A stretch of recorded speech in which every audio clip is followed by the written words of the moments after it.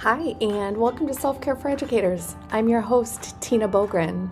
This is episode 19 of our fourth season, and this week's invitation is to get something on your calendar in February that you look forward to.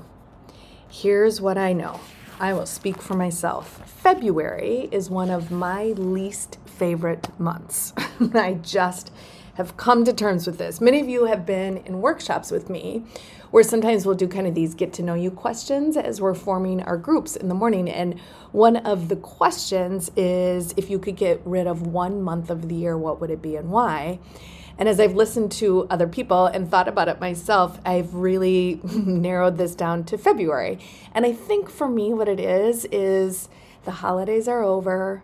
That momentum that gets us going through January of choosing just as we've done the last few weeks, choosing the word or the theme and creating our 24 for 2024 list. And if you're a resolution person, that all feels really good in January. And then in February, it kind of starts to fall apart and real life comes back into the picture where we decide January 1st, everything's going to change. And then February rolls around. And I know for me, I'm like, nah, we're right back kind of where we started. For those of us, I'll just again speak for myself. I live in Colorado and February can be cold and dark and dreary. And there's just not a ton to look forward to. It's kind of the letdown after the holidays. And so I know for myself that that's a pattern and a theme. Right? Consistency is my word for 2024. And consistently, I know that February is hard for me. So for me personally, what I did is I took a couple of days off where towards the end of the month, I'm taking a trip by myself, a little alone trip that I'm really looking forward to. I am a big believer in alone trips if we're able to do it. And it's been a few years since I've done this for myself. I think I lost it during 2020 for obvious reasons. And then I never really got it back. Now, of course, I travel for work, but this is going to be a trip for myself, a non-work trip that I put in my calendar. I've already booked it.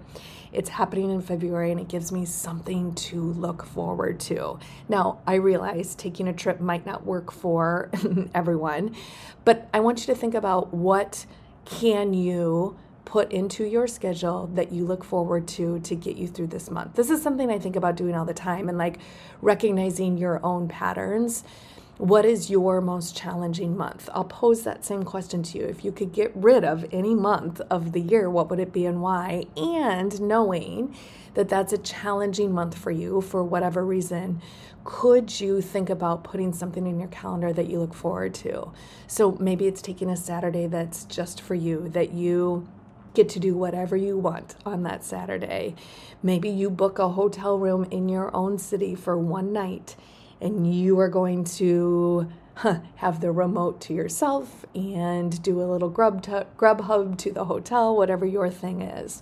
Or maybe it's getting a brunch with your girlfriends or your friends or your family on the calendar, or it's planning a date night for you and your partner. I mean, there are so many things that you can do, but I think there's something about committing to it, putting it on the calendar so you know that it's going to happen, and then having that to look forward to. I purposely put mine towards the end of the month, knowing, it's kind of how it worked in my calendar, to be honest, but knowing that as I move through those first few weeks of February that tend to be hard for me, I've got that little carrot. I have something to look forward to, that light shining that I think, here we go. I'm just going to make it to this particular date. And I know I'm going to be okay because I've got this on my calendar. And then hopefully that will revive me and refresh me as I move through the rest of February and into March and spring. Spring in Colorado can be rough.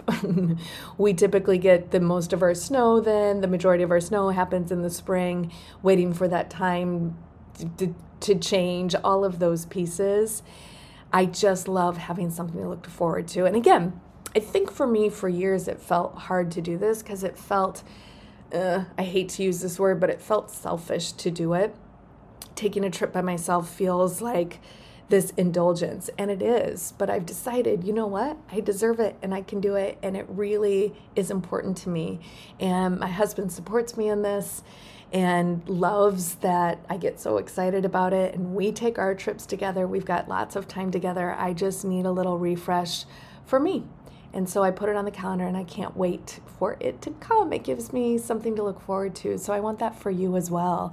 As you think about moving through the rest of January and into February, those can be kind of a slog, right? As we move through them, what might you be able to put into your calendar, lock it in, give a little thought and reflection to what would feel really good to you, talk to your people to figure out how you're going to make it work, and then commit to it, get it on the calendar so you have that carrot, that light shining that you're moving towards that will feel really good.